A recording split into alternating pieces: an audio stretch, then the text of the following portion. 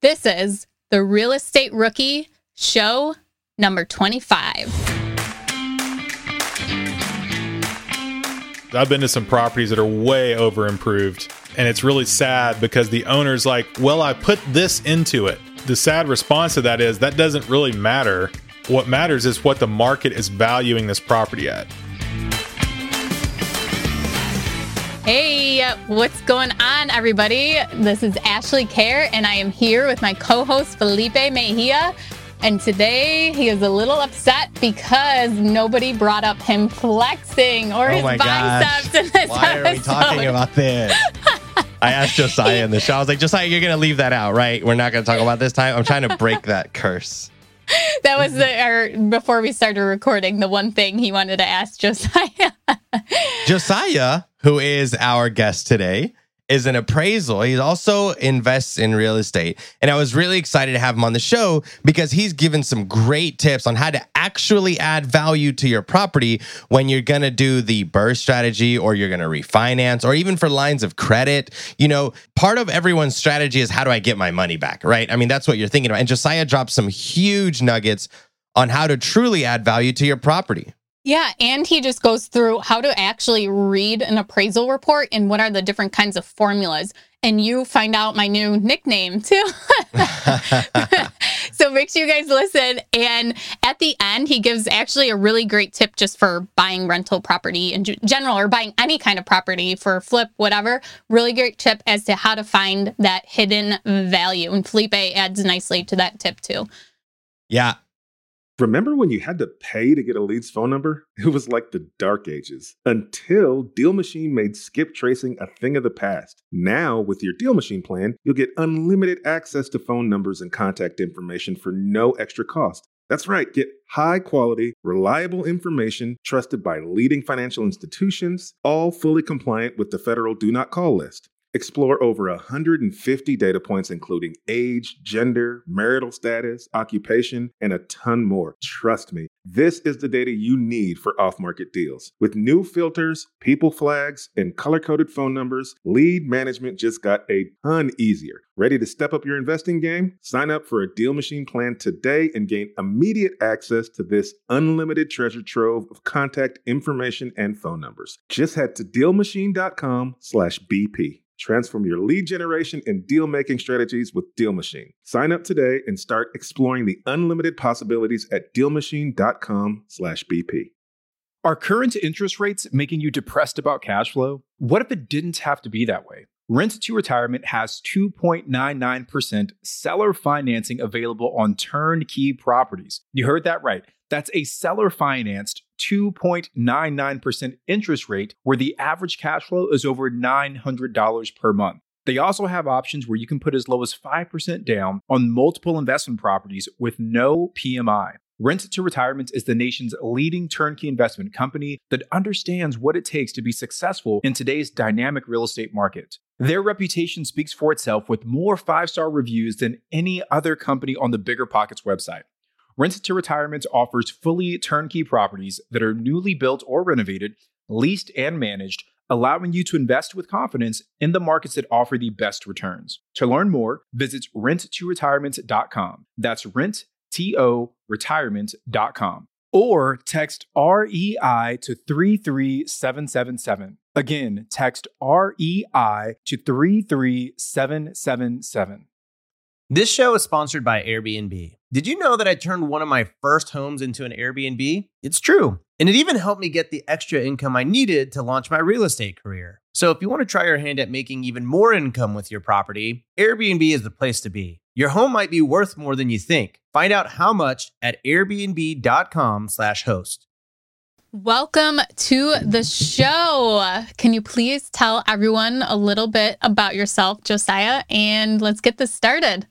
Yeah, man, I'm pumped to be here. Ashley and Felipe, it's a bit surreal because I had each of you on my podcast, The Daily Real Estate Investor, before you guys started this. And I was actually really excited to see you guys start this new BP podcast. And now you're interviewing me. So this is awesome, man. I'm excited.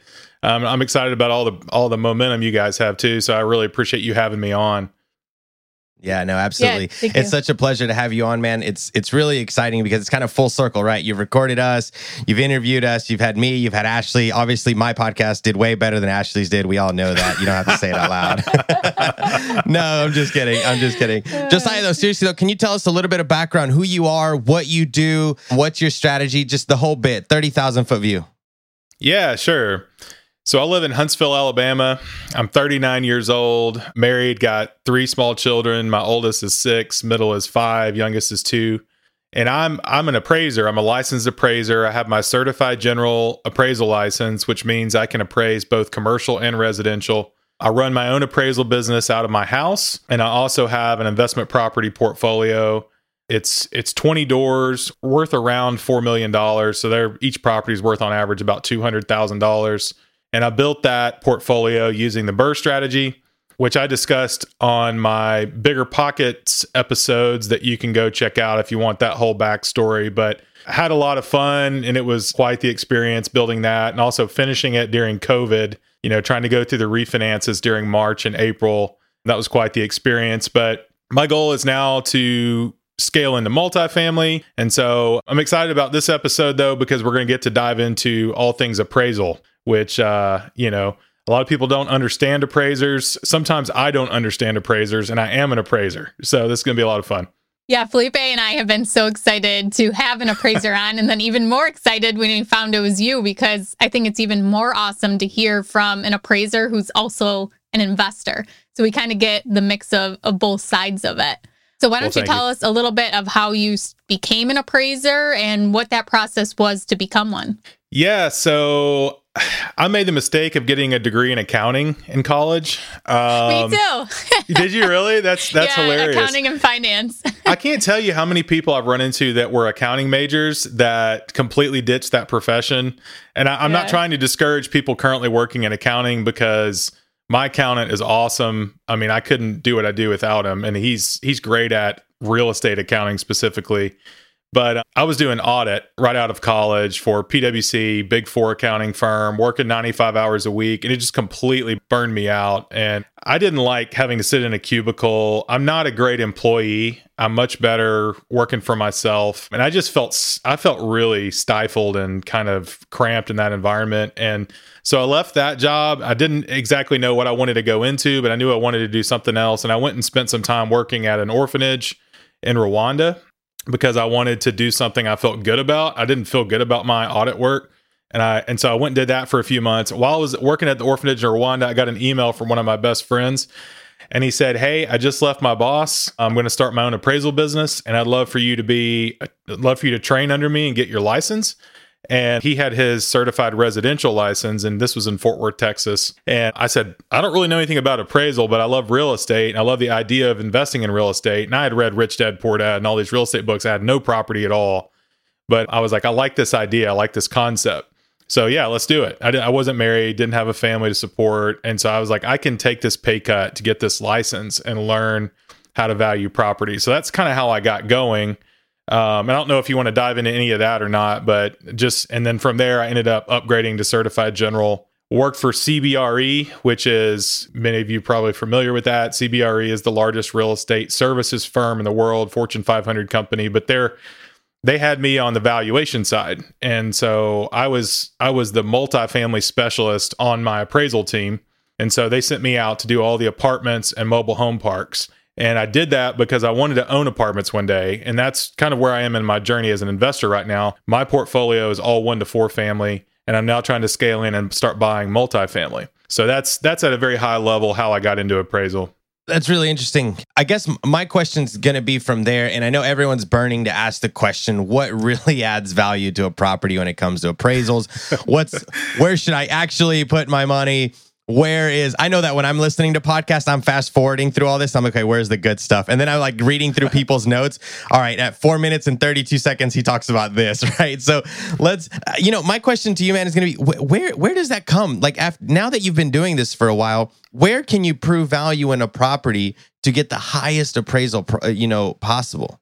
Yeah, so you're probably going to hear me say this a lot in this episode, but it depends, right? So with the caveat that you can figure this out, but it's going to depend on your market different things are valued differently depending on where you're located. So, if you're in an area where there's a lot of basement properties, that's just a common thing.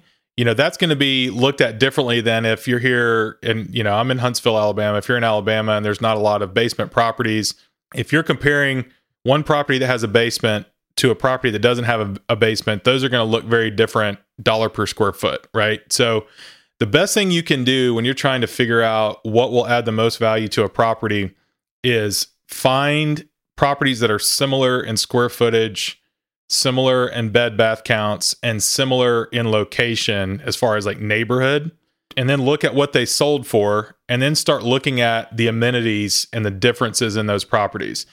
And it's never going to be as clean and easy as just, well, they're exactly the same, except one has granite and one doesn't. I mean, it's never that easy, but a lot of times you can tell this property was 1,500 square feet, 3-bed, 2-bath, 2-car garage in same neighborhood, and it did not have granite. There was no fresh paint. It didn't have stainless steel appliances, and it sold for $15,000 less than this property over here. Similar square footage, same bed bath, 2-car garage, same neighborhood, without the paint, granite, and stainless steel. So you can look at that and say, okay, if I do stainless steel, granite, and repaint this, I could bump it by $15,000. Now, how much is that going to cost me?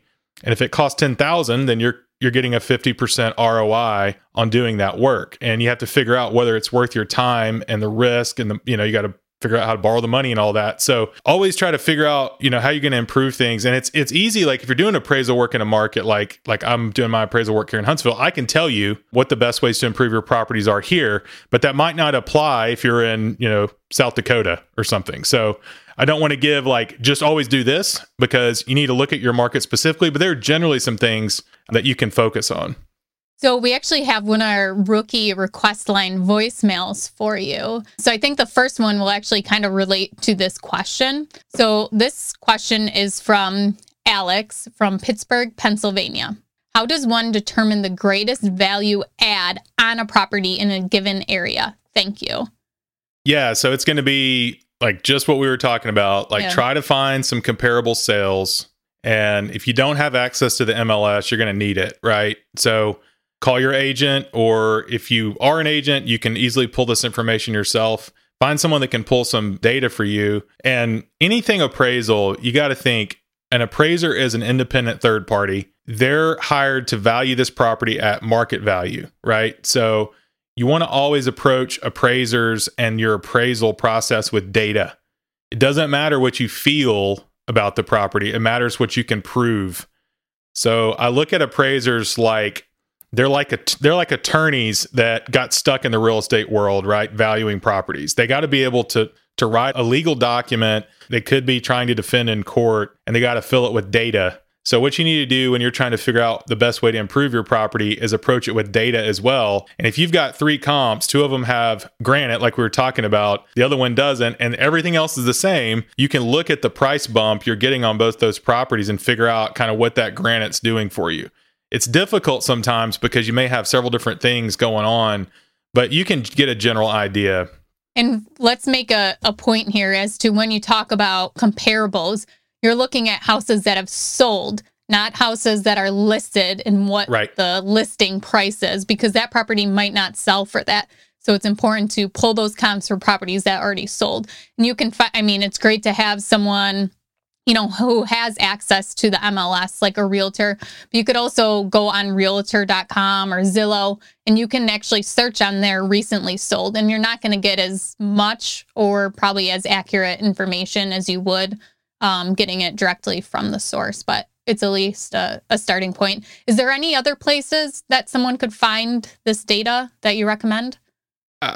Honestly, that not anywhere that's going to stack up nearly as good to this. Yeah. This is the best way to do it, because you don't want something that's not up to date, right? You want something that's going to be current.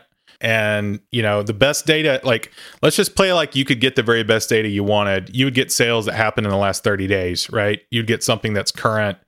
You'd get a property that sold next door last week that's the same as you, mostly square footage, bed bath, and then try to figure out the amenities they had. And then you'd be able to figure out what the best ways to juice the ROI on your properties are. I know people are looking for general things you can do. My thoughts on general things you can do, the best places you can spend money is going to be kitchens and bathrooms. And then another great place a lot of people don't talk about is easily added or converted square footage, with the caveat that I highly recommend you get it permitted and don't try to sneak that by and then have to undo your work later, because you may get through without doing that, right?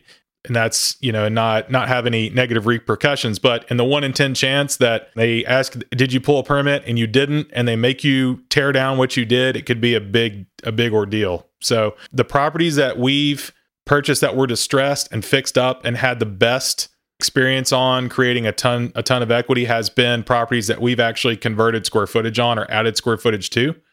And so, yeah, kitchens, bathrooms, and then adding square footage is what works best in my market. And I would guess that kitchens and bathrooms in most every market's applicable, and adding square footage too. But, that's kind of across the board. I think something that's always good to focus on. That's interesting, because as an investor, when I'm looking at a property, even before I'm buying it, that's one of the first things that I'm looking at as well.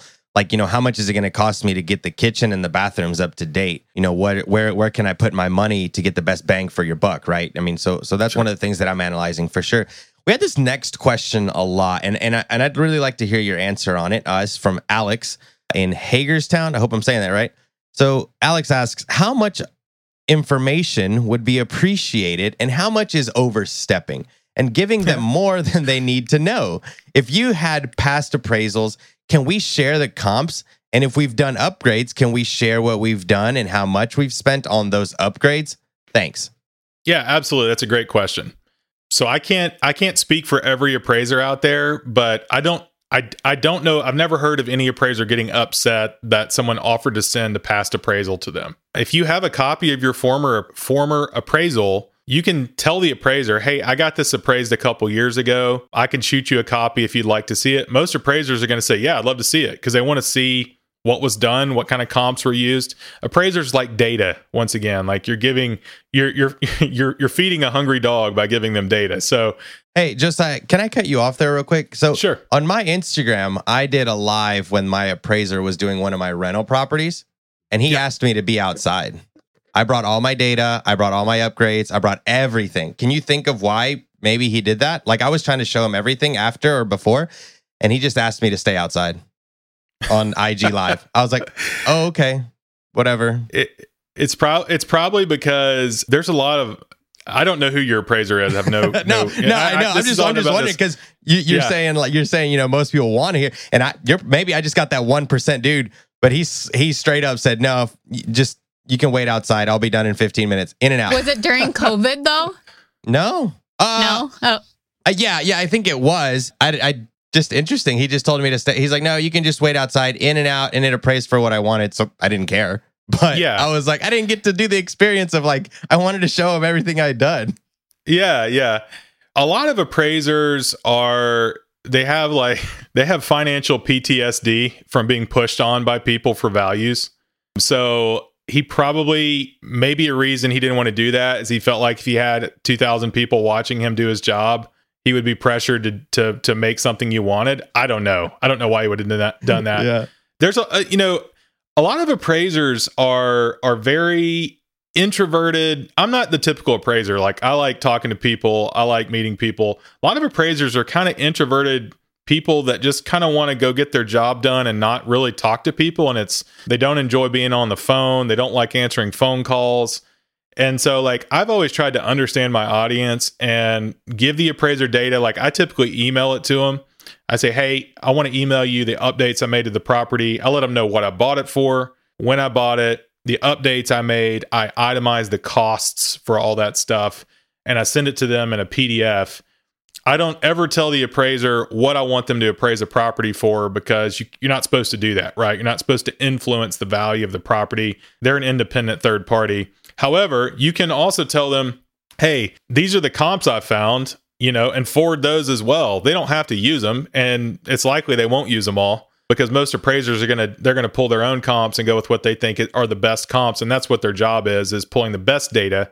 But if it's likely that if you pulled good comps, they're using the same comps anyway. So, and now if you find a comp that they don't have access to or didn't use, and you give that to them and it's actually good data, they will very likely use it. So a good example of this would be if an appraiser is doing an appraisal on a brand new build and they get on the MLS and they find one sale in that neighborhood because there's only been 5 houses built and only one of them's been on the MLS, and they can't get a hold of the builder doesn't answer their phone or whatever, they're going to start looking for comps outside that neighborhood.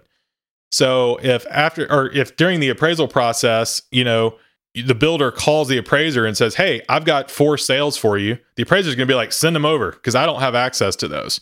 You know what I mean? So another example would be if something's sold off market and you're in a non-disclosure state where the information is not going to be online and you have access to data on a sale that's not on the MLS and you can't pull on public records, then you could get that information to an appraiser as long as it can be verified with you've got something to verify what you're saying, like, some kind of closing doc or something to show that it's legit. They can use that. So you shouldn't be scared of appraisers, but you just can't influence the value on your appraisal. You can't do that. You can provide data though. And so that's what I would encourage people to do, is provide data. So don't just give your opinion. Make sure that you're providing your opinion with data. Don't just say, "Hey, I feel like my property is worth this much." Well, that's nice that you feel that way, but can you prove it with some data? You can imagine that most everybody thinks their property is the best property on the block, right? Mine are, all of them. Yeah, exactly. Yeah, of course. I want to go back to the introverted thing you said real quick about how some appraisers are like that. And we had Rose Buckley, a home inspector, on, I think it was episode 11.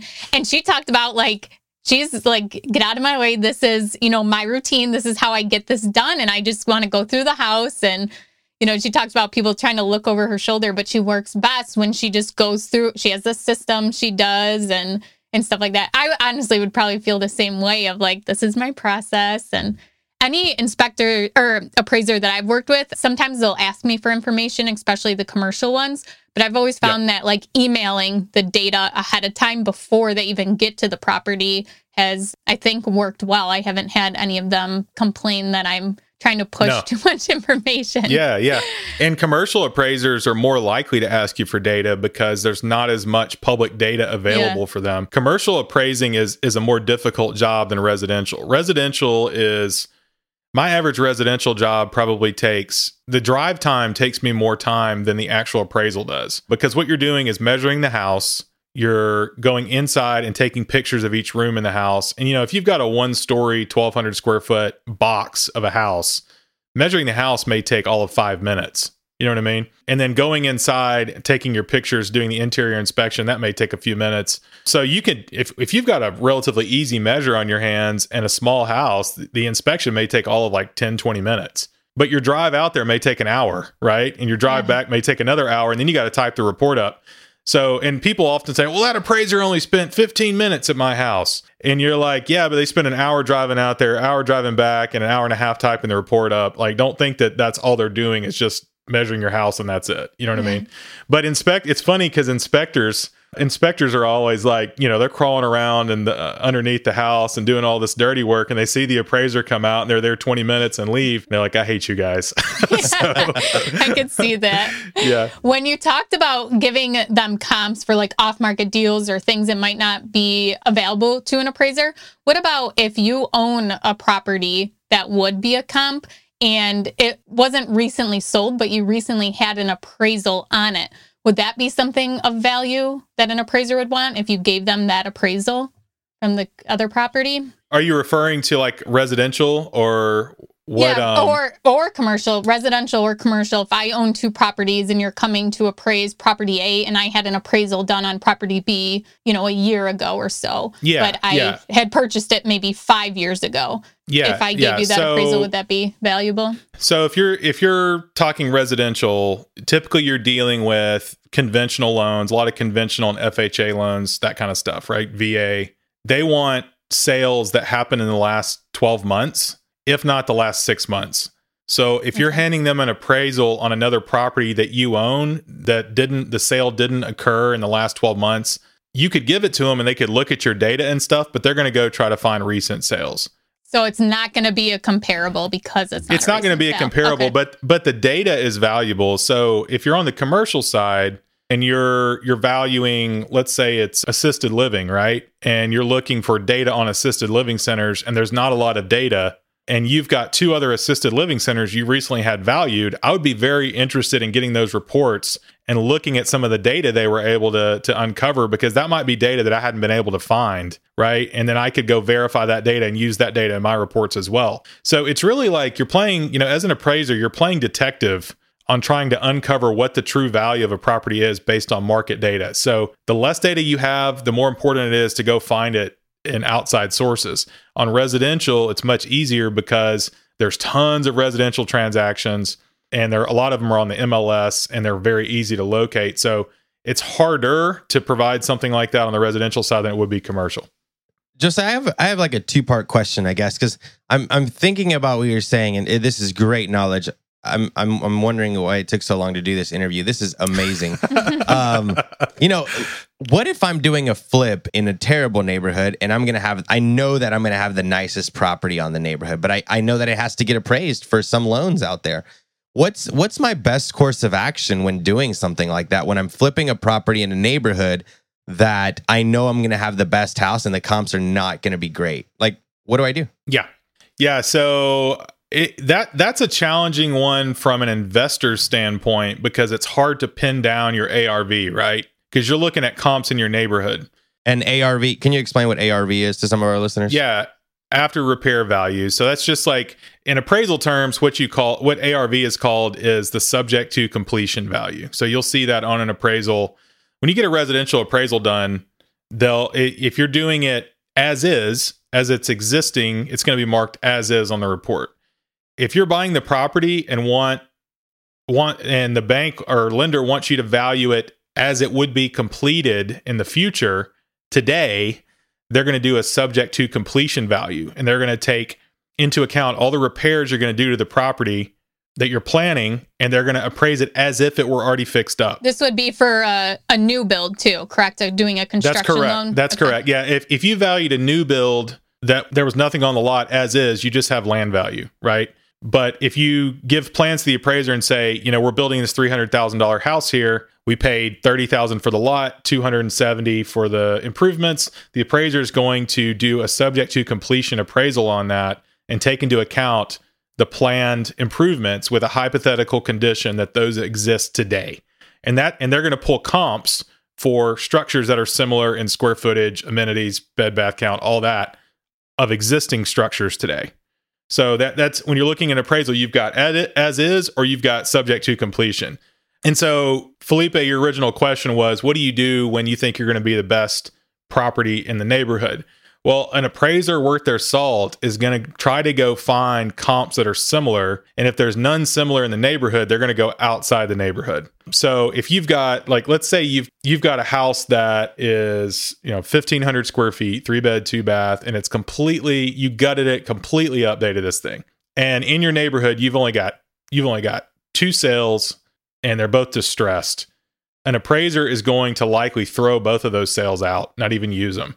And they're going to expand their search parameters. They're going to go outside the neighborhood, and they're going to start looking for updated properties similar in square footage. And if it were me, I would pull 1,200 square feet to 1,800 square feet for that 1,500 square foot property. And I would start looking for stuff in that range that's been updated similar to the subject. And, and so the appraiser is always going to be looking for the best data available. So if an appraiser, when you fix something up and they go and use those 2 distressed sales to value your property, that's not market value for that property. So I would have a big problem with that if they did that on my report. So if they're worth their salt, they're going to try to find the most comparable thing. And if it's not comparable, they're not going to use it. I love that answer. And that's great. And I'm probably going to go back and listen to that again.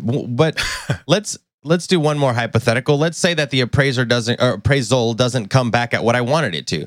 How do you feel about someone that challenges the appraisal, based on maybe my own comps or what I thought it was going to be, going back to I thought, right? Yeah. Or let's go back to I have some data that proves that, hey, I think this should be a little more than that. How do you as an appraiser feel about that? And what would you recommend for investors to do in that situation? Yeah, so I would say that if you invest in real estate long enough, this is 100% going to happen to you at some point. It's just impossible. It happens to me, and I am an appraiser. So what I do is I go into every scenario kind of knowing a range of what this thing's going to come in at and having a contingency plan with some money in reserves in case I'm doing a refinance and I'm thinking, okay, my loan to value is going to be at 75%. I think it's going to appraise for 200 and it appraises for 190. So I got to come up with an extra $7,500 to close, right? So step number one is like, don't assume that the property will appraise exactly where you think it will and have no money in reserves to close your refinance, because that can get you in trouble, right? Step number two is approach the appraiser with data if you feel like they've missed something. I would not email them and say, hey man, what are you doing? You screwed this up. You really missed a lot, left a lot out. Here's what I found. Approach them and say, hey, I was wondering if you had considered these comps. This one seems to be closer than some of the comps you pulled, similar in amenities. Would you consider using this in your report? If they say no, you don't really have a lot of leverage at that point, right? You can't make an appraiser stick a sale in their report. They're supposed to be an independent third party, so they don't have to do what you want them to regardless, right? So this is just kind of like part of it. It's like you can't control the banker making your loan. You can't make them lower the interest rate for you. All you can do is give the banker information about your situation. They're going to do what they're going to do. Same with the appraiser. You really can't control them, right? But you can give them data, and when it pertains to your value, I would always err on doing a lot of work up front. Ashley, like you were saying, give them the data, the best data you can find up front, and don't be lazy and not know your data. Like, know your data up front and give them data up front, so they can properly value the property with every bit of data out there, and give them data on all the improvements you've made as well. It's much better to do that up front than it is after they've valued the property, you have the report and you don't like it. It's kind of a follow-up to that, is if this is your first time ever getting an appraisal and you get this report and maybe you're not happy with it, but you don't understand the report. I mean, the appraisal report, is at least 20 pages long at least. Yeah. And I've seen some for commercial properties that go over 100 pages. With that, who would the investor contact, or who would they talk to if they needed someone to kind of walk through and explain the appraisal, so that maybe they can, take note as to, wow, actually this is something I didn't realize and now it makes sense, or anything like that? Would they contact the appraiser, the loan officer? Who would be the appropriate person to kind of walk them through the appraisal? Yeah, so there's a document that governs appraisers, which is basically the appraiser rule book, and it's called USPAP, and it's the most boring thing you'll ever read. I would not recommend going and reading USPAP. It sounds exciting to me. Yeah, it's pretty terrible. Yeah. But appraisers have to do their appraisals in accordance with USPAP guidelines. And so USPAP says that you cannot discuss value or the results of an assignment with anyone but your client. Okay. So if the client is ordering the appraisal, which, let's say you have a residential loan you're doing through a bank, the bank is ordering the appraisal because the bank is making your loan. You are not ordering the appraisal from the appraiser. So the bank is the one that can discuss value with the appraiser, and you can go to the bank and get your appraisal report. So if you start trying to talk value and all this with the appraiser, they're not going to give you much because the bank is their client and they could actually get in trouble for that. So best thing to understand is go to the bank and ask the bank to okay the fact that you could get your report and also communicate with the appraiser. And if the client is like, hey, this is fine, then you can start communicating with the appraiser. And a lot of times the bank is going to look at a couple things on the appraisal. They're going to look at the value and like maybe some adjustments or something like that. They're not going to read the whole 20-page report, right? So if there's something you don't understand, I'd probably go to the person that ordered the appraisal, which would be the bank in this situation, and say, hey, I really don't understand this. Can you help me understand this? And if they say, well, we don't really understand it very well either, I would say, could you put me in touch with the appraiser so they could just walk me through how I can actually wrap my mind around this thing? Cool. Thank you.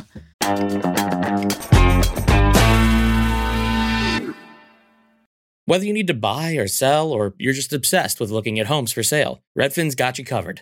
Redfin updates their listings every 2 minutes to help you see new homes first. And they give you personalized recommendations based on the homes you like, so you can find the home that's just right for you, whether that's a cabin, a craftsman, or a castle. With the top-rated Redfin app, you can favorite homes, share listings with others, and schedule tours, even the same day, with a local Redfin agent who can help guide you through the whole home buying process. And if you're looking to sell, Redfin agents have the experience to help get you the best price possible for your home. That's because they sell twice as many homes as other agents. With a listing fee as low as 1%, Redfin's fees are half of what others often charge, which means you'll have more money to put towards what matters most to you, like your next home. In fact, last year, Redfin saved home sellers $127 million. No matter where you are in your real estate journey, Redfin can help. Download the Redfin app to get started today.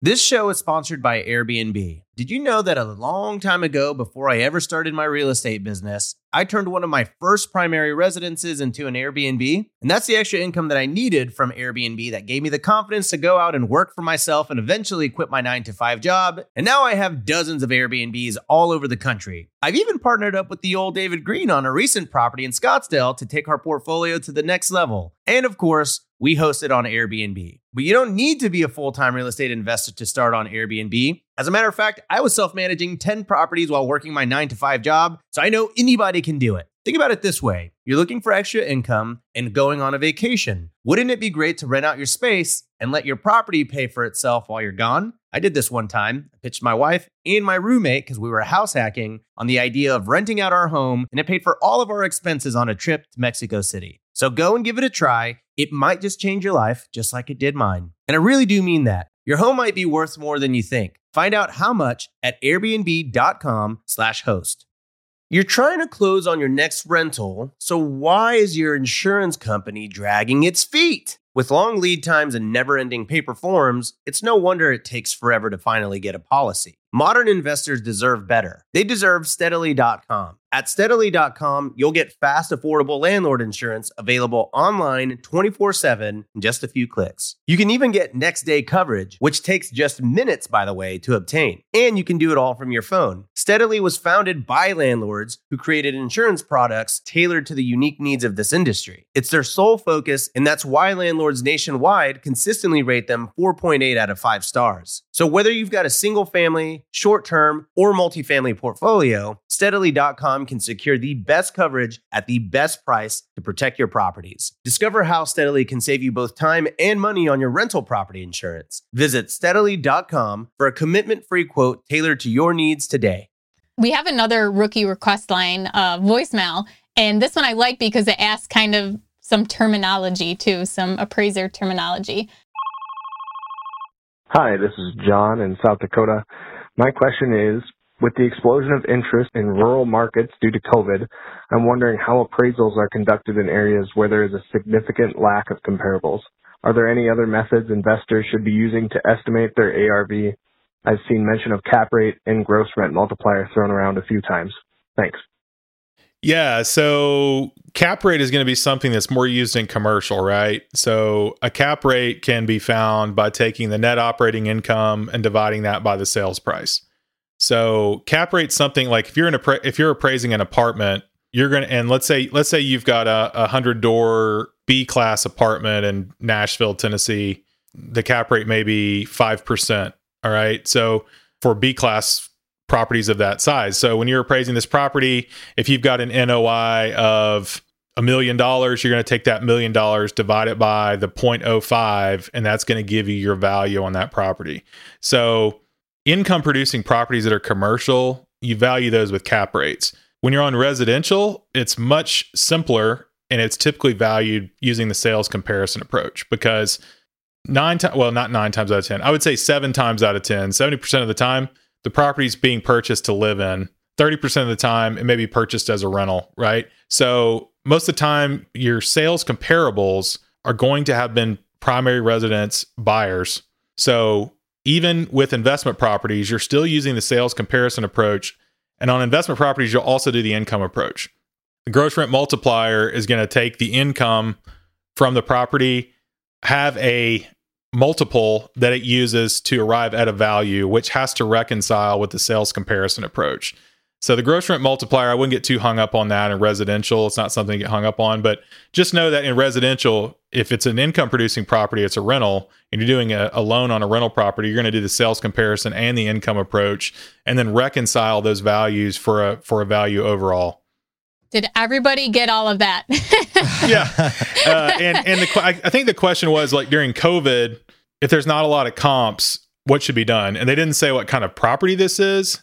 Yeah, he just said in rural markets, since there wasn't a lot of sales, and now that there's an explosion of interest of people starting to buy in the rural markets because of COVID, how should you find your comps? Yeah. I'm guessing he's talking residential. So if it's residential, it would just be like our early example. You're just going to expand your search parameters and look for the best comparable sales you can find.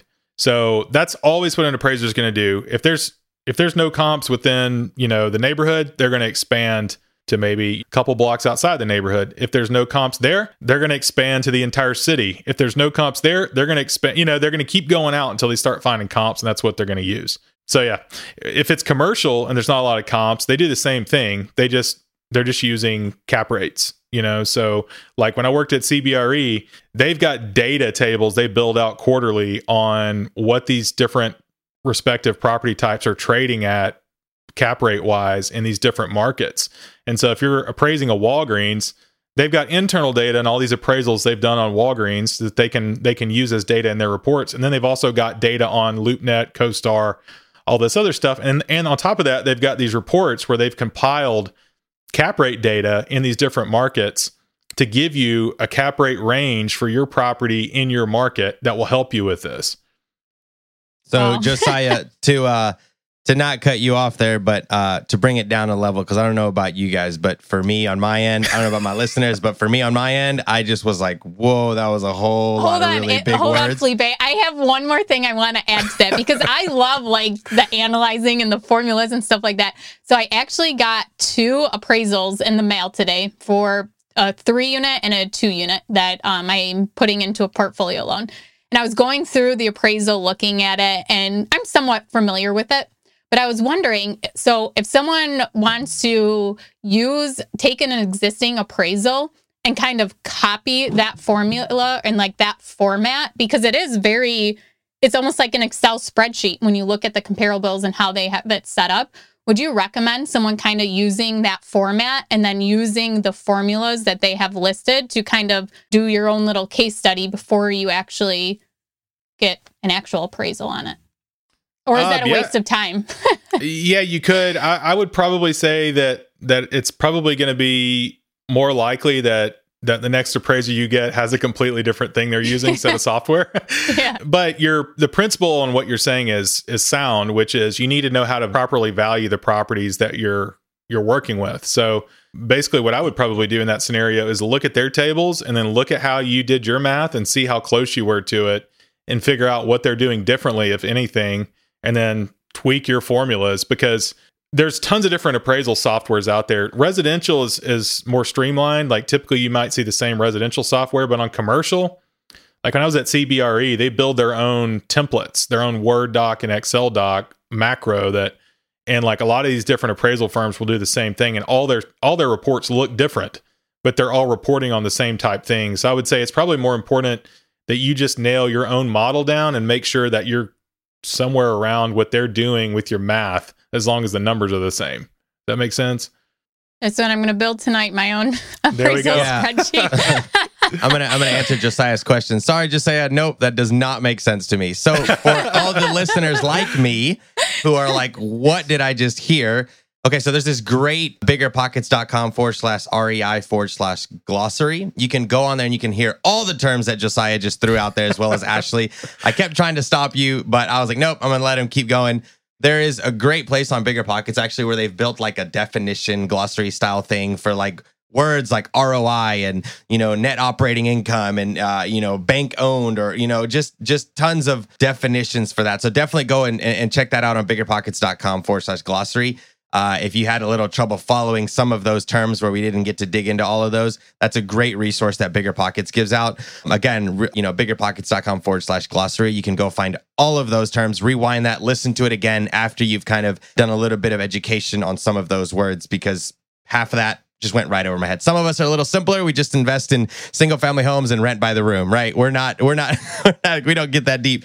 But I'm glad that you were able to talk a little bit about that. So thanks for that. But definitely, like I said, guys, go and listen or go on Bigger Pockets website and kind of do a little bit of back end homework on that as well. Felipe, did you ever hear the saying, a lady in the streets, a freak in the spreadsheets? Oh my God. I feel like this relates to this so well. Oh man. I think that might be a good t-shirt or coffee mug. It is a t-shirt. I've seen it on Instagram. Someone wear that. I'm like, oh my God, that is me. I love spreadsheets. That's a real t-shirt? Wow, that's awesome. Yeah. We got to get that. We got to wear that for the next show. No, the reason I say that is because, like, for me personally, and this is going a little bit off of topic, but for me personally, like, I hear all the terms and by now I get most of them. But when I started, I was worried about one single family home and getting that first rental property. And a lot of our listeners are interested or like, okay, 50,000 properties or Grant Cardone style money is great and all, but I just want to know the next step on how to buy my next property. And you're one of the R's in the Burr, right? And I want to hear from Josiah, how do I just get the money back from my property, right? I want it appraised. I want it to hit the appraisal. I don't quite know yet what all the terms are, and it's really important that we educate ourselves on that. So, for me, I had to go onto Bigger Pockets and like read and figure out what each one of these meant, because even through high school, this was a problem for me, right? Like I had to read the same thing over and over and over again just to understand it. So to all the listeners, I'm telling you, it's very important that you understand the lingo and what it means, because it's going to either positively or negatively affect your real estate investing if you don't understand the net operating income, the return on investment, how an appraisal works, how an appraisal thinks, how someone like Josiah is thinking in those 15 minutes that he's in your house appraising, because those 15 minutes can be the difference between 20 grand. Easy. Josiah, would you agree? Oh yeah, definitely. Yeah, there's some like high level best practices, I would say, that are going to help you in this process. One is when you're getting your property appraised, make sure it's clean, right? Like think about selling your property, having someone that wants to buy your property. You don't want your property to be trashed and dimly lit, no lights will turn on, stuff stuck on the floor. Like smelly, like you want it to be light, bright, make a good impression, right? So somebody's walking in your house, like you said, sometimes it takes a couple hours to appraise a property. I don't want to make it sound like it's always 15 minutes, but sometimes they're only there 15, 20 minutes. Sometimes they're there longer, but you have really one impression to make, okay? And they're looking at the condition of the property. So even if you haven't put in granite countertops and stainless steel appliances, clean the property up, have the lights on, have the window shades open where it's light and bright and pick everything up. That's going to make a better impression than if the appraiser literally can't see what he's looking at. Like I've gone in some properties, there's magazines stacked to the ceiling and junk like hoarder houses. You literally can't see anything. You know what I mean? So it's much more difficult to do your job, and the condition of the property is likely not in very good shape if the place is just completely trashed with junk everywhere. So that's one thing you can do. Ashley, you want me to keep going, or you have any questions on it? I have a question. Yeah, if I could jump in real quick. Sure. So as an investor yourself, if you have a tenant that maybe is not has kept the house very nice, have you ever offered an incentive as to, hey, I'm having an appraiser come, do you mind keeping the house, picking up the house, having it cleaned, and I'll take $25 off your monthly rent, or paying for a cleaner to go in? Have you ever done anything like that? And what's your advice on that to kind of motivate someone? This is actually a problem in appraising, going in properties on the residential side that are leased, because the tenants don't want you there, right? Because the owner is not telling the tenants typically what's going on with the appraisal. So the tenants are first thing they want to know: are they selling the property? Are they refinancing the property? What's going on? Why are you in my house? And then the tenant doesn't own the property. The tenant's just rented it, and you're intruding on their life, and you're snooping around in their stuff, taking pictures of all their rooms, and so the tenants are very resistant sometimes to letting you in their property, which creates a problem for the appraiser, because they'll tell me, like, this has happened so many times I could not even count. they'll say, yeah, the appraisal's set up for 2 p.m. tomorrow. The tenant's going to be there. They'll let you in. We've informed them. We sent them a letter. That's the worst thing you can hear. We sent them a letter. I'm like, okay, did you talk to them? Because so I'll show up and there's nobody there, or the tenants are there and they won't even open the door, and there's no property manager there or anything, and I can't get in. So I got to go home and come back and charge them a trip fee. So getting the tenants on board is a big part. As a property owner, get your tenants on board with the appraiser being there. If you could figure out a way to incentivize them to clean it up, that would be great. Because another thing to consider, the condition the tenant's leaving your property in is going to affect the value on your appraisal.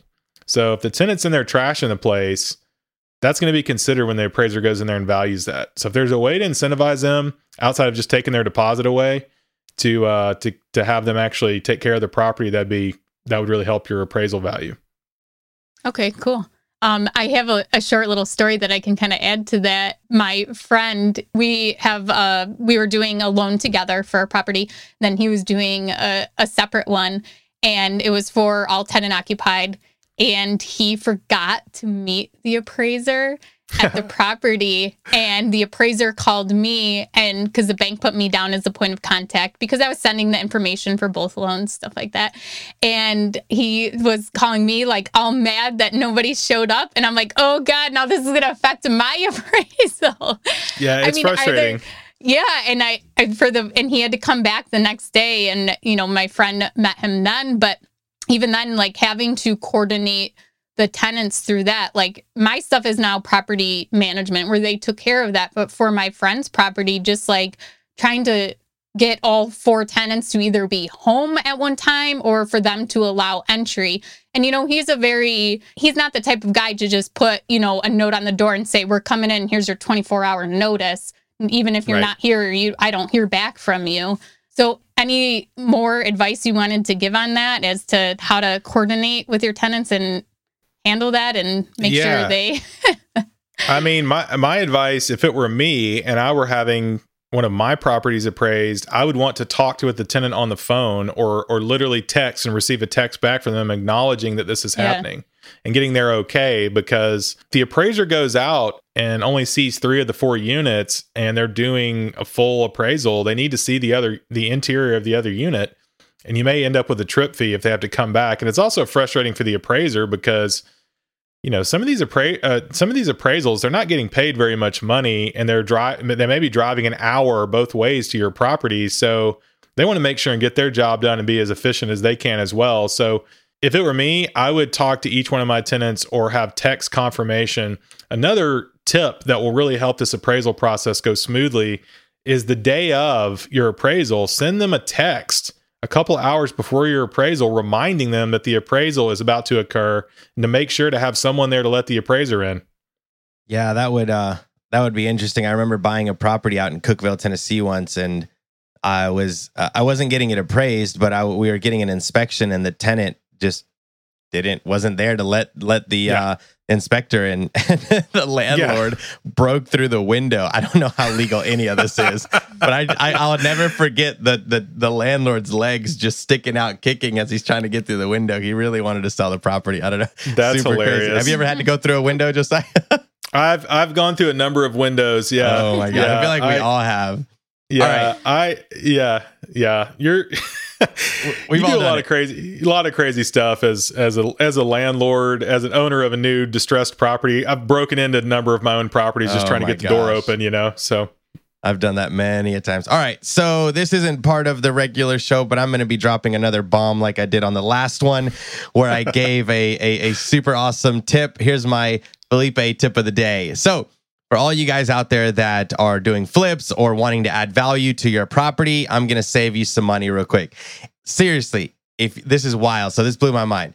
If you go to eBay and you type in Home Depot coupons, you can get $20 off a $200 purchase from Home Depot, and it costs you $1. That coupon costs you $1, and it works. So if Josiah's coming out to your house next to check on your property to see what kind of value you've done, make sure that you buy these little coupons and go to Home Depot and use them. $1 will save you $20 if you buy these off of eBay. That is my Felipe, bomb of the day. my jaw did drop. I will admit that on last episode about your tip with Sarah, but I have to say I'm disappointed because I knew about this one. You Lowe's already has it knew too. about this one? Yeah, I buy the Lowe's ones off eBay. They're 10% off. I mean, I don't think there's a minimum on those ones, how much you have to spend. And then there's also like $10 off 100.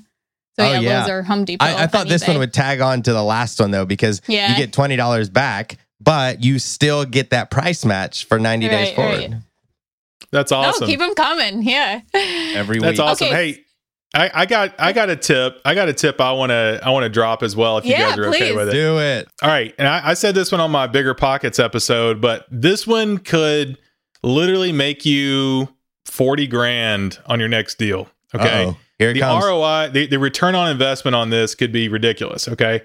When you're looking for properties, and this is something that you would only know as an appraiser probably, or you might have figured this out, a few of you, but most of you probably not.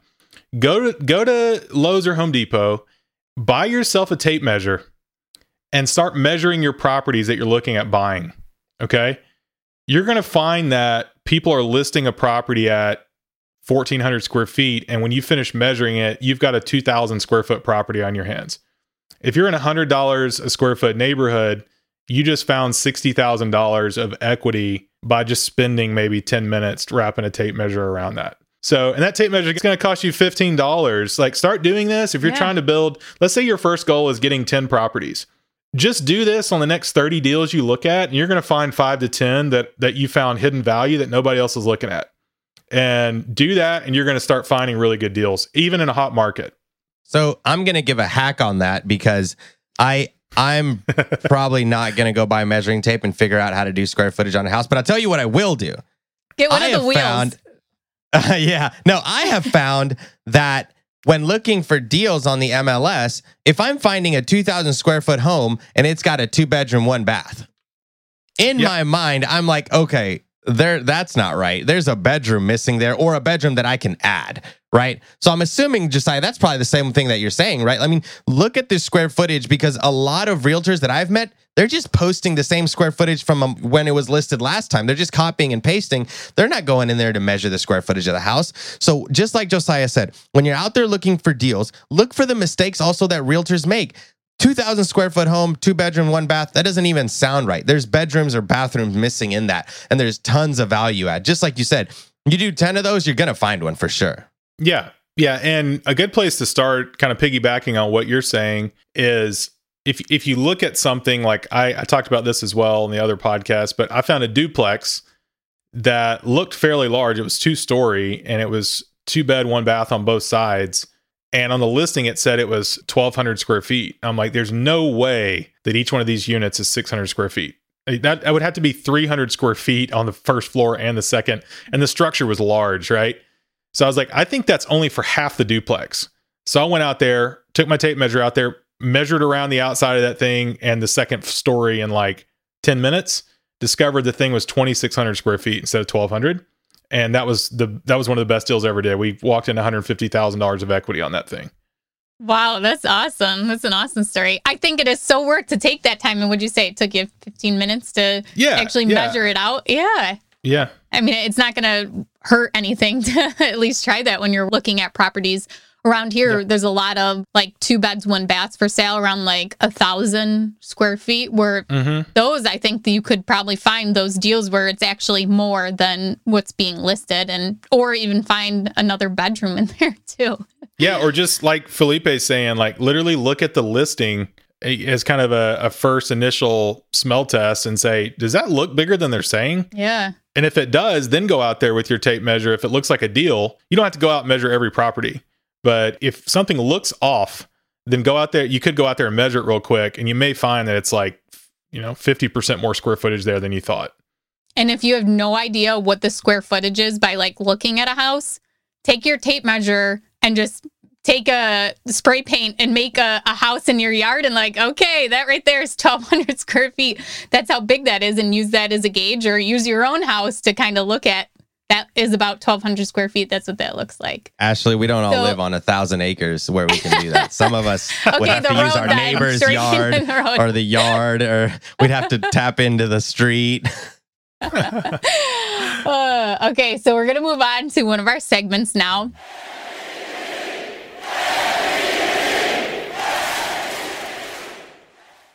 We have changed it up. Well, I changed it up and Felipe just laughed at me, but it's called the MVP.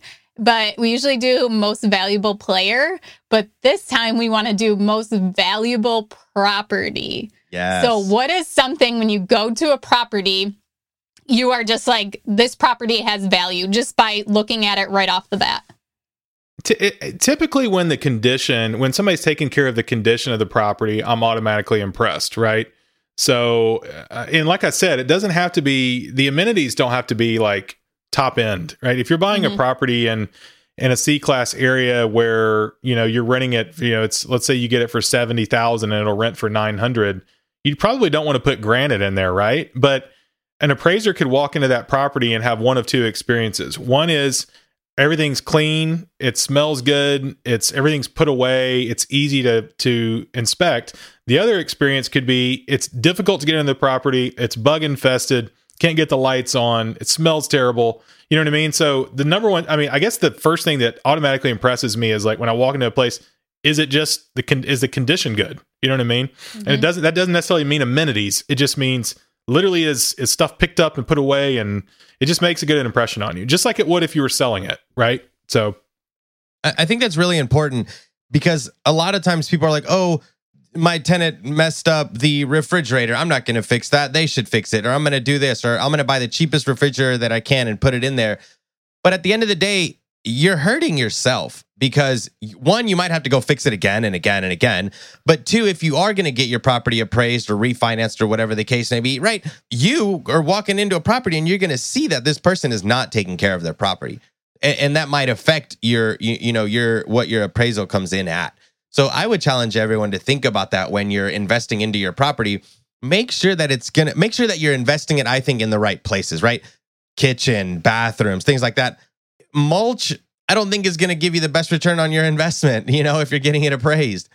Yeah, no, there's definite obvious places that your money's going to go further than other. And I tell you one thing that just hurts my heart as an appraiser is I've been to some properties that are way over improved. And it's really sad because the owner's like, well, I put this into it. And the sad response to that is that doesn't really matter. What matters is what the market is valuing this property at. So having a gold plated toilet, right? That's not actual gold painted toilet is not going to be, it's not really going to help your cause any. And over improving a property is a really great way to destroy a lot of value and lose a lot of money. So, and again, the way you can understand what would be over improving is look at comps and figure out what the market is demanding. If you're in an area where everybody's got granite, everybody's got hardwood floors, and you've got vinyl, old dingy vinyl, and some kind of cheap countertop, it's going to hurt your value, right? So look at comps, look at sales comparables and try to figure out. And it goes the same in commercial, right? If you've got an apartment complex that's got washer and dryer hookups and it's got, everything's updated, paint's updated, water saver toilets, nice countertops, stainless steel, and then you've got another complex that hadn't been updated before, no washer dryer hookups, you're going to see that in the rent that's being charged. And that's going to trickle down to the NOI, which is going to affect your overall value. So all this stuff matters. And not even just looking at the sales comparables, like looking at the recently sold, but look at units that are listed right now and what those rents are. I mean, I'm constantly checking Facebook Marketplace, Craigslist, Zillow, Trulia to see what's being offered for rent. And a lot of times there's pictures included and you can see what those units are going for. And then you can almost go as far as being that freak in the spreadsheets and tracking it. Like, okay, that unit was taken off. It was listed. It's rented. It's gone. I'm never going to forget that. But that's going to be her new name on my phone. If you keep looking at these constantly, you'll get a better idea of what is in your market. And you'll get to the point where you know exactly when you're looking at property to purchase, you would know exactly off the top of your head what that would rent for. And to make sure that you're not going to put too much into the property. And I can think of 2 duplexes right now that have sat on the market for over a year and a half, where one or both units was completely gutted, updated, and I mean like spa bathtubs and granite countertops and just completely overdone, where there are no rentals at all that even have granite or hardwood floors in that area at all. And they've just sat because the amount of rent you would charge to get the money they're asking for, no one would pay that for that type of unit in this area. Yeah. But let's move on to another segment we have. This one is random questions that Felipe and I just get to put together. I love it. So the first one is, what is one real estate technique or strategy you learned this past year and have implemented? I learned this past year. Yeah. Not even like how to find deals or something you've done different in your business. Yeah, since I'm now working on buying apartments, I've been going directly off market to off market owners. And I built a team that we're contacting up to 200 off market owners a day. And I'm getting leads that way. So that's something that I've done within this last year that I was not doing previously because I was working on 1 to 4 family. I know you can do the same thing on 1 to 4 family. I just had really good relationships with wholesalers. And I was getting a lot of good deals through wholesalers in my 1 to 4 family investing. And it saved me the time of having to do this, going to off market owners on the multifamily side. So I would say that's probably my answer is, going directly, building a little team and going directly to owners off market. That's awesome. I really like the question, and it's typically Ashley that asks this, and I'm starting to like it more because I'm researching the piece of technology. But what is that one piece of technology that you love to use and that you would recommend to other investors? This could be an app, software, not specifically an electronic device. Yeah. Anything. My answer is probably not going to be what you're expecting, but my one piece of technology that I would highly recommend is Instagram. Yeah. Really? Why? Well, Ashley's really excited. Look at her. Instagram and podcasting are my two. Yeah. You have, maybe everybody's going to start a podcast after this, but you have the option to network with people with limited time, right? And you can either go to local meetups and meet 10 people every meetup and cap out with the 50 people that go to that. And you could be friends with all those people, and that's great. Or you can start a podcast or get on Instagram and connect with people all over the world. And, I've been doing my podcast and doing my Instagram, which I've been doing that for about the past couple years.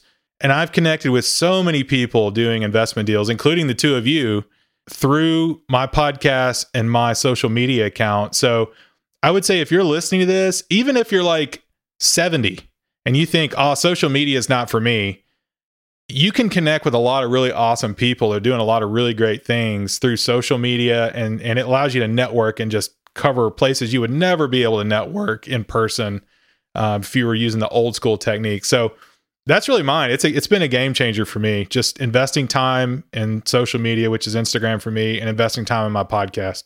I would agree. I think IG has helped me out a lot by seeing what other people are doing in other markets and how that's trickling down to myself. I've gotten many ideas for my build outs based on, other people that are doing, and then, seeing how other people are making money in real estate. So I would agree. IG has been pretty good. Yeah, we haven't had anyone say that podcast or Instagram. So that's great. Yeah. It's like to me, if you get those things right, you can figure the other stuff out. So for the last question we have, do you have a crazy appraiser story that you could share with us? Something you think we wouldn't believe. Oh man, I've got so many. One time I was sent over to appraise a vacant property, and when I opened the door, the grass was grown up, and I was like, okay, this looks dangerous. It was not in a great area. I go in there and start doing the appraisal, and this guy walks in with his hand behind his back, and the guy had a gun and was like, "Hey, who are you?" And I'm like, "I'm the appraiser. Don't shoot me," And this guy's like, "Oh, okay. I'm the next door neighbor. I'm friends with the owner. Just want to make sure no vagrants were in here." I was like, that was just like a simple story. I had another one where it's always the investment property appraisals. Those are always the crazy ones. So I had another one where they scheduled the owner scheduled the appraisal, said the tenant was going to be ready for me. I go out to the property at the scheduled time. As I'm walking up, there's a bunch of junk cars sitting in the front lawn. There's a sign that's kind of fallen over that says guns don't kill people, I do. You know? And then there's I noticed when I walk up to the front door, there is a surveillance camera, filming live feed of the front yard kind of thing. And so I knock on the door and the guy doesn't answer the door. He's from behind the door, who is it? And I said, hey, it's the appraiser. We have a scheduled appraisal right now. He's like, I'm not ready. You got to come back in an hour. I was like, oh, here we go. It's like, okay, I'll be back in an hour. So I left, went and did some other work, came back in an hour. The dude answers the door and he's got his shirt off. He's wearing shorts. He's got bright red hair, dyed bright red hair, not the normal red. We're talking bright, a clown red. This guy might have been a clown.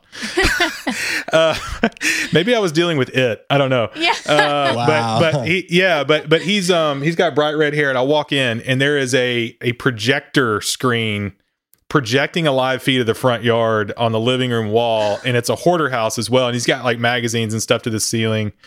And the dude followed me around half of 6 inches behind me the whole time while I did the appraisal. And I was like, this guy might kill me. Yeah. It was terrifying. And I finally left, and I told when I left, and there was a dead fish stuck to the windowsill. There was a giant rat dead in a rat trap inside the house that was just decaying, and half the lights wouldn't work. I'm pretty sure the guy was cooking meth in there or something. And it was just terrifying. I think he was following me around to see if I was going to find his drugs and stuff. And I was just trying to get out of there. Hey man, don't look in that cabinet right there. Yeah, exactly. I was like, I'm just going to be out of here real quick. So, so anyway, I left and I told the landlord, I said, when was the last time you went in that property? And they were like, oh, it's been a few years. I was like, you need to go check it out. So did you offer to buy it since it definitely has some value? Yeah. Tip to all the investors out there, do some kind of tour of your property every now and then so you don't get somebody like that in there.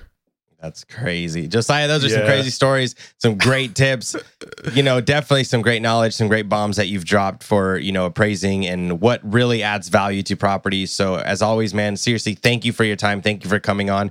But before we get out of here and close her up, Josiah, where can people find out more about you? Yeah, so I'm active on Instagram. That's at Daily Real Estate Investor, all spelled out. Feel free to shoot me a direct message or whatever. I've got contact info on there. And I've got links in my bio there to my podcast, which is the Daily Real Estate Investor Podcast. And I'm also launching a new podcast on multifamily. We're going to document our process of going from 1 to 4 family investing into multifamily investing, and got Brandon Turner coming on that show to talk about his mobile home park investing, and I got Brian Murray lined up and a lot of other great investors. So I'm excited about that. You can find a link to that also in my bio on Instagram. So that podcast is going to be Multifamily Investor or Multifamily Mavericks. And I've also got a book I would love for everybody to check out. It's titled Dream It and Build It: How to Crush Your Real Estate Investing Goals. And that's on Amazon, Kindle, or physical format. So yeah, man, it's been awesome. I really appreciate you guys having me on. Loving tracking with your podcasts and stuff, and love what you guys are doing. Yeah, thank you. And I mean, you are doing so many great things at writing a book. That is awesome. And if you guys want to go back and listen to, Josiah had mentioned it in the beginning, but he was on the Bigger Pockets Real Estate Podcast. It was show number 382, and it was actually 2 parts because it was just filled with so much great information. It didn't fit into one episode.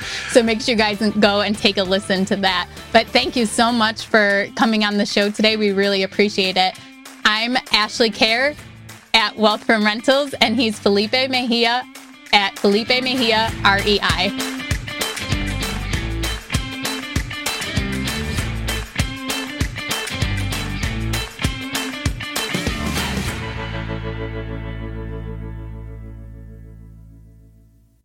The market is changing and finding your way can be tricky. Rates shift, headlines whirl, but your goal hasn't changed. You want financial freedom. And the best investors know it's not about timing the market, it's about time in the market. If you're ready to get into the real estate investing game or take your game to the next level, finding an investor-friendly agent is your next step. With BiggerPockets Agent Finder, you can find the right agent in minutes. Just head to biggerpockets.com/deals Enter a few details about what and where you want to buy, and boom, instantly match with an investor-friendly agent who fits the bill. These local market experts can help you navigate the neighborhoods, analyze the numbers, and take action with confidence once and for all. There's free resources only available at biggerpockets.com/deals. Get an agent, get the deal, and get closer to financial freedom at biggerpockets.com/deals. That's biggerpockets.com/deals to find your investor-friendly agent today. The content of this podcast is for informational purposes only. Past performance is not indicative of future results, and all host and participant opinions are their own. Investment in any asset, real estate included, involves risk. Use your best judgment and consult with qualified advisors before investing. Only risk capital you can afford to lose. Bigger Pockets LLC disclaims all liability for direct, indirect, consequential, or other damages arising from reliance upon information presented in this podcast.